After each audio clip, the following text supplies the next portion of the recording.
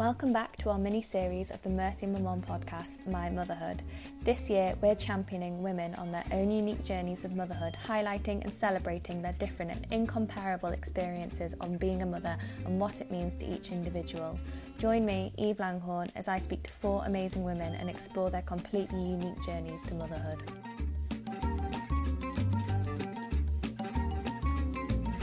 So today we are joined by Sally Darby, founder of Mums Like Us, which is a safe space for disabled mothers. So Sally started the Facebook group and website back in 2017, and today she joins us to chat about this and her own experiences of being a disabled mother. So hi Sally, thank you so much for joining us today. How are you doing at the moment?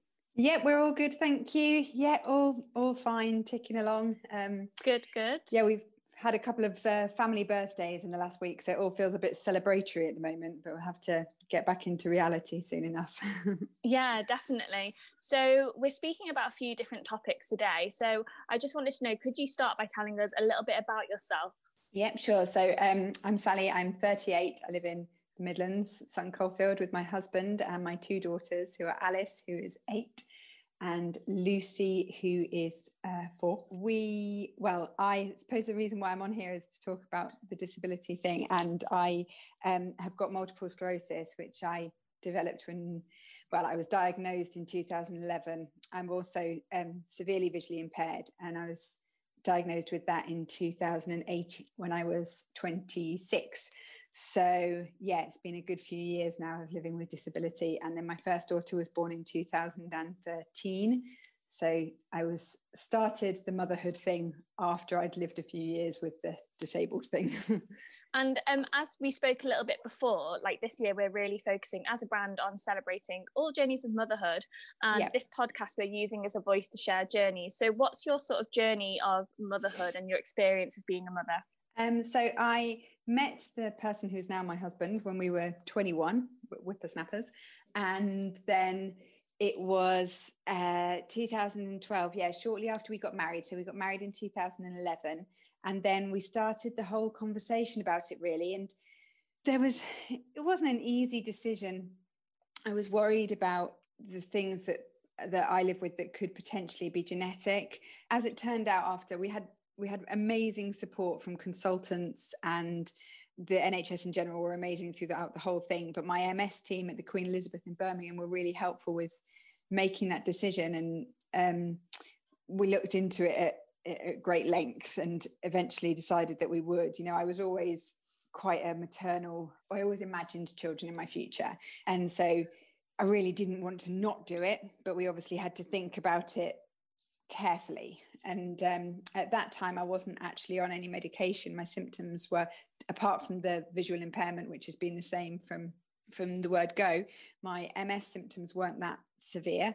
And so I wasn't on any medication. So it was fairly simple in terms of getting pregnant. I miscarried, but that was nothing to do with my disability. That's, you know, as we all know, just far too common.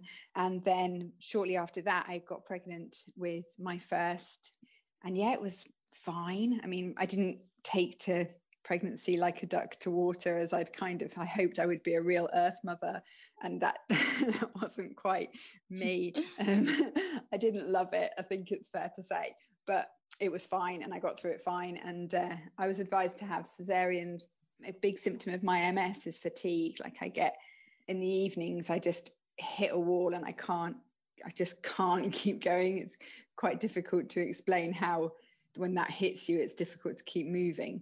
And so they were really worried that I would go through labour and then not physically be able to recover as quickly as if I had the cesarean section. And to be honest, I was completely fine with that. So yeah, I had her in January of 2013. And it was after that it was the first 6 months after she was born were really tough. It was around the 6-month mark that I had my first big MS relapse. And then that was when I went on some really quite intense medication. Again, it was fine, you know, it wasn't a big problem, but I had to go for monthly infusions at the hospital from then on for quite a long time. And from that point, that was when my mobility became much more affected. And I became less able to present as somebody that wasn't disabled as I had been able to prior to that. Yeah, and with your MS, what's sort of the diagnosis journey with that, and sort of how have your symptoms changed over the years? So it was they found it quite difficult to diagnose, because a lot of times when people have MS, they get optic neuritis, which is what causes my visual impairment, but it comes in waves, and then it gets better and then worse and better and worse. Mine got bad literally overnight. I used to be a secondary school teacher. I was at work and literally I suddenly couldn't look at my screen. I couldn't read. It was just, it was very scary. Yeah. Yeah, I can imagine. Yeah. And they didn't really know why. And so at that point, this was at the eye hospital in Birmingham, I had to do loads of scans and loads of tests because they thought I might have a brain tumor, which at the time was terrifying. Like, I can't even explain how scared I was. I really thought I was going to die. But in the years since, being told I haven't got a brain tumor was such intense relief that everything that has come since has just been, well, it's not a brain tumor. Like, it's a life sentence. It's not a death sentence. I am going to live with this forever, but I'm not going to touch wood. You know, most people now, medication is such that you don't die of MS. You might die, sorry, this is really morbid, but you might die with the associated complications, but it's not the way it used to be. And so I'm much more, you know, I feel like I'm much more able to deal with what's been thrown at me since then, because I had that kind of worst case scenario presented to me at the beginning, and thankfully it wasn't the worst case scenario. So then it was a couple of years later that I got diagnosed with MS. They really didn't know. I had to see lots of different specialists all over the country, but eventually it was sort of numbness and tingling in my lower legs, and I think that was the main thing. And then there was more diagnostic tests, and I had to have a lumbar puncture and things like that. And that was after that they decided that it was MS, but they were always like, it's atypical. It's not your standard MS. And MS anyway is so varied. But even within that, they call me atypical. But there's so many different broad complications within MS that you can sort of have. Exactly. It can almost do anything to you. It can almost affect any part of your body. And so that's the kind of thing. One of the things that I find hard living with it is you'll get a twinge in a pet or something like that, and you think, well, is it MS, or is this something that I should be worried about? Because almost anything can come down to MS, almost anything. Yeah. But you obviously always have to be thinking, well, it might not be MS. So it's quite difficult to kind of live with your health when you don't really know what's the cause of anything that's happening. When you and your partner, you know, decided to make that decision that you were going to start a family, did you receive judgment outside of you and him? I think it's interesting that you say outside of me and him. I think a lot of my judgment came from within myself. I was very self-critical, and I was really unsure what other people would think. Like, I've always been really bad for worrying about what other people think of me. And so I was really aware, or I thought I was really aware of what other people thought. I think that I never had anybody, the medical professionals were amazing. The medical professionals were all brilliant. And I never had anybody say anything to me outright about my decision to have a child. But I think just the way that the parenting sort of mainstream is set up is not inclusive of disabled parents. And there is still now so little visibility. But then, as far as I was aware, there was no visibility of disabled parents. You know, you'd walk into Mothercare. I remember going into, sorry, I probably shouldn't say brands. I remember it's fine, don't worry. Okay. And buying a pram and having like specific requirements about the kind of pram that I wanted, and just no one seemed to have even ever considered the possibility that a disabled woman might want to have children. And there just seems so little awareness, and that feels judgmental. Yeah, and that seems also crazy in this day and age, living in the UK, that there's not that available. And so, going aside from that, what are sort of the main difficulties you've faced in your life due to your disability?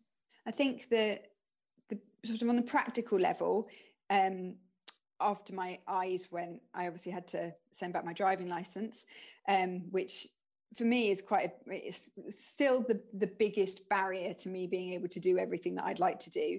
Like I feel like I've learned to live with my mobility. I use a walking stick. I sometimes use a mobility scooter. I'm quite good at dealing with that, but not being able to just go in a car is so frustrating. And always having to rely on lifts, or always having to rely on taxis, and particularly in this last year when those things haven't been so much of an option, that's the biggest, that feels to me like the most disabling part of my disability. But certainly when the girls were really small, things like getting them, the things I worried about when I was pregnant with the first were things like getting them up and down the stairs. And that is, you know, it is a significant worry, and there's very little support out there to help people who are pregnant and worrying about those things learn or work out how they're going to do it, so that they're not spending the whole of their pregnancy panicking about it. And so those things were problems at the time. But my experience is that, and I know it's the case with all parenting, but when you've got additional challenges as well, is that you develop ways of dealing with those challenges as and when they crop up. And actually months of worrying doesn't really do you any favors at all. And when you've got to get your kid down the stairs, you work out that, oh, if I hold on to them on my lap and bump down the stairs, then that's actually fine. Or you need to do, and you work out your little strategies and techniques to make sure that you're safe. So yeah, practically those are the kind of things that are the difficulties. But I think for me, the much bigger challenge, certainly when my first was young, is that just feeling of isolation and feeling I was mentally, I wasn't in a bad way in terms of, I don't think it was related to pregnancy. I don't think I had postnatal depression or anything like that, but I found it very difficult, feeling very lonely and feeling like I was really the only person who was parenting under these circumstances. I know now that that's obviously not true, but I did feel I had like a lot of internal anguish going on at that time. I was quite angry about the situation that I was in, but I didn't have the words to articulate that, and I didn't have anything or anyone to be angry with. I just found it very frustrating and very difficult. So, or like a support group with mums who are also in the same situation. Yeah, well, exactly. Yeah, I didn't know anybody who was in the same situation. Anybody who ever had been in an even vaguely similar situation. And so I'm really lucky. I've got loads of great friends, and they were all really supportive and continue to be really supportive. But it's not quite the same as being able to talk to somebody, even virtually, who gets it, who's been in the same sort of situation, who can relate back to you. And I know you mentioned that you started the group Mums Like Us, and it's a safe place for disabled mums to have all kinds of discussions, and I'm sure this has helped many women. And what sort of led you to start the group, and why did you choose to start it? It was the year after my second daughter had been born, so I left it quite a while, and I was at the Women of the World Festival at the South Bank in London with some friends, and I went to a talk that was led by the Sisters of Frida, who are a disabled women's collective. They're amazing, and they were talking about activism, and a few of them mentioned that they were parents, and I was just blown away. I was like, oh my gosh, it's disabled mothers. I need to speak to these people. And I'm not the type of person, or at least I wasn't the type of person, that would ever have put my hand up in something like that. I tend to sit at the back and just listen. But I was on my own at this talk, and I put my hand up and I asked them if they knew of any organizations that helped or that were community for disabled parents.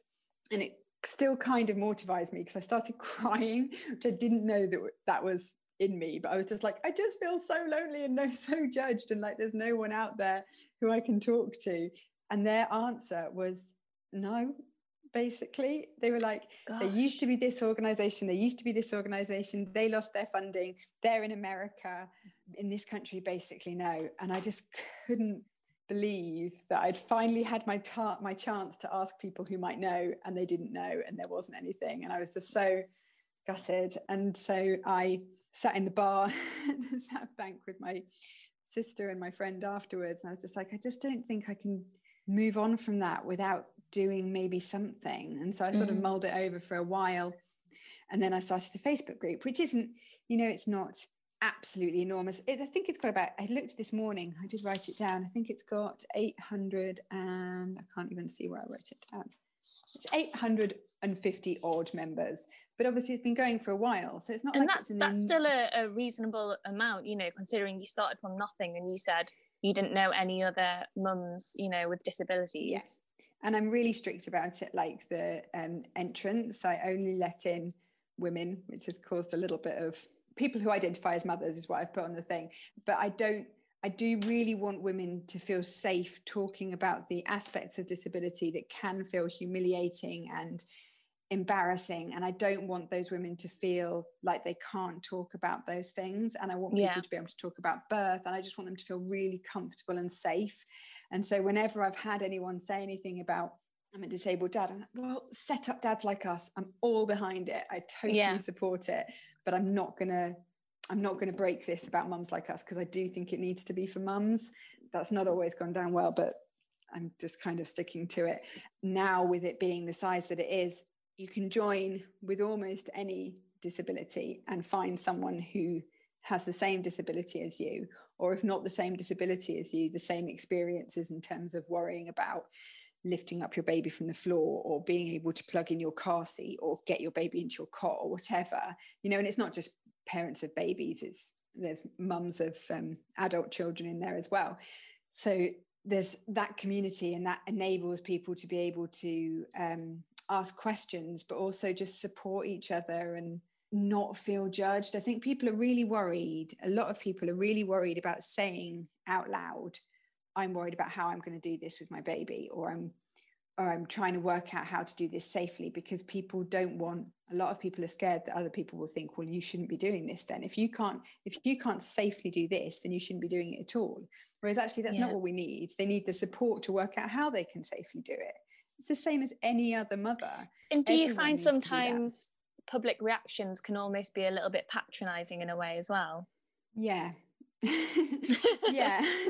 Yeah, I think they can be. Again, I don't think people necessarily mean to be, but I think that people can be a bit pitying, which isn't helpful. I think disability is, in a wider sense, gets viewed either, and this is a generalization, but I think that people view it either as you're a sort of superhuman Paralympian, and they think, oh, well, if you get if you're unfortunate enough to be disabled, then you should be able to channel that unfortunate situation into being a Paralympian or something. You know, we're not. Most people aren't like that. Most people aren't physically extremely able to do things like that. So I think we get that image on one end of the spectrum, and then on the other end of the spectrum we get the image of the sort of, in inverted commas, benefit scrounger person sitting at home, unable to do anything, not making anything of their life, not making any effort. And both of those extremes are so unhelpful for the way that disabled people are viewed in this society, which is completely functioning parents, working adults. And it's so damaging to that image to have these two extremes. But then, you know, it is the case that, I'm sorry if I'm going on about this. No, it's really interesting to listen to, don't worry. It is the case that, you know, you're far more likely to live in poverty if you're disabled. You're far more likely, if one member of your household is disabled, you're far more likely to live in poverty. And so it's so, the inequality is still such a big problem. And so that comes from, I think, partly the societal image of what disability is. And so a lot of that manifests in people being patronizing, or people thinking that they can ask you all sorts of questions, or being very pitying, when actually or making assumptions. And the vast majority of people aren't like that. Like, the vast majority of people are just decent and nice and normal, you know. And that's the case with every marginalized community. Most people are decent about it.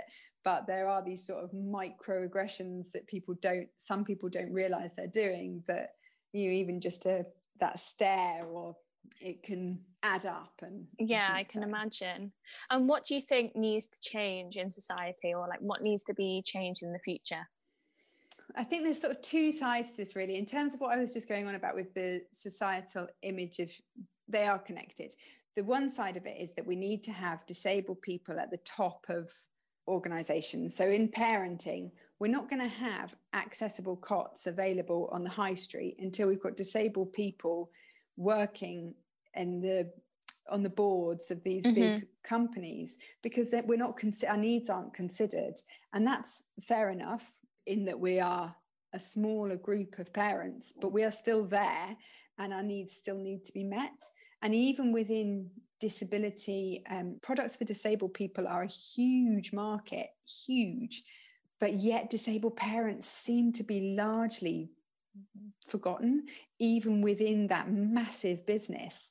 And so it seems to me that we need to have disabled people working for these companies to make sure that those products are provided. A lot of the products on my website are products that are made for parents of twins or triplets, multiples, because they're made to be, so you can use them one-handed, or you can use them, you know, while you've got loads of other things going on. And those things are then useful for disabled parents, but they're not marketed at disabled parents. So it's a constant challenge to be finding the things that you need. And that links in with visibility in general. The image of motherhood that you see on Instagram and in social media in general, but then also just in the general wider media, is, you know, very white, middle class, non-disabled. You know, it's not diverse at all. And I know that people are trying to change that, and that's great, but I think that really needs to change. And I think, like, on a societal level, I think that we have a situation in this country where we think that health is a virtue, and we admire and respect people who are healthy. And I'm not saying that those people don't deserve our respect and that we shouldn't all try and be as healthy as we can be. But very often your health is luck and good fortune, and bad health can and probably will happen to most of us at some point. And so I hear constantly people saying things like, oh, well, as long as they're healthy and as long as you've got your health, and you know, you hear people saying about parenting, as long as you can run around with the kids, and as long as you're able to do, you know, be a good parent because you're healthy. And I find it really hits me, because I'm like, it's the two linking of the words with good parent and health that's wrong in that sentence, because you don't have to have good health to be a good parent. Exactly. But you would be surprised how often you hear it from people who are completely well-meaning, but they don't realize how that hits somebody who's not healthy and who is a parent. And I also think it for children, you always hear about babies being born, well, as long as they're healthy. And I just think, well, what does that mean for the parent who's just had a baby who's not healthy? Like, that takes away from the value of that baby. Do you know what I mean? I think that generally in society, understand. We don't value, or we put too much value on health, and we link it to being good in some way, think of it as a virtue, and it's not. And I think that needs to change as well, so that we can view disabled people with long-term health conditions, people with any health conditions, as equal to the rest of society. Yeah, I completely agree. And are your girls, are they aware of your conditions? The older one definitely is. The younger one, yeah, she is. I mean, she's only 4. I haven't sort of had long conversations with her about it, but it's all she's ever known, and it's all that the older one's ever known either. But the older one is much more conscious of it, I think. And I think in many ways it will impact them, and it will present them with certain challenges throughout their life. And I'm aware of that. But I think that it will also give them a certain level of empathy and understanding. Definitely. Yeah. It'll make them, and it sounds awful to say, but it will make them more open and well-rounded in future. I hope so. Yeah, 100%. So what does motherhood mean to you? It's a big question. It is a big question. I think that I retired from my job. I took ill health retirement from my job as a secondary school teacher in 2018. And I'd been a teacher for a really long time. And that was a massive part of my identity. It was a massive part of who I was. I loved my job. And I've had to stop myself from using the word just about motherhood since I stopped being a teacher. I'm just a mother. I'm just a stay-at-home mother. But I don't believe that, but I find the words tripping out of my mouth before I've stopped them. I don't think I'm just a mother, but I think that I am primarily a mother now. And I always was primarily a mother, but that's where all of my work ethic is now channeled. That's where I don't want my kids to think that mum didn't do stuff just because I'm not at work. And so I work really hard to like give them really good experiences. And even in lockdown, I work really hard at mothering. I try and do it in a really in the best way that I can. And I think that I hope that will show them that I'm still trying really hard to be the best version of myself that I can be. Although I'm not going out to work today, I'm doing other things, and I work really hard to try and stay as physically strong as I can. And everything that I do is ultimately about them. Yeah, and also obviously you've got mums like us as well, so you're campaigning and you're doing the right thing and trying to spread as much awareness as you can on disabled mums, which is absolutely amazing. And who do you look up to in life? That's a big question as well. Yeah, no, it is. I liked this one though. It got me thinking. I try really hard I'm not interested in celebrity.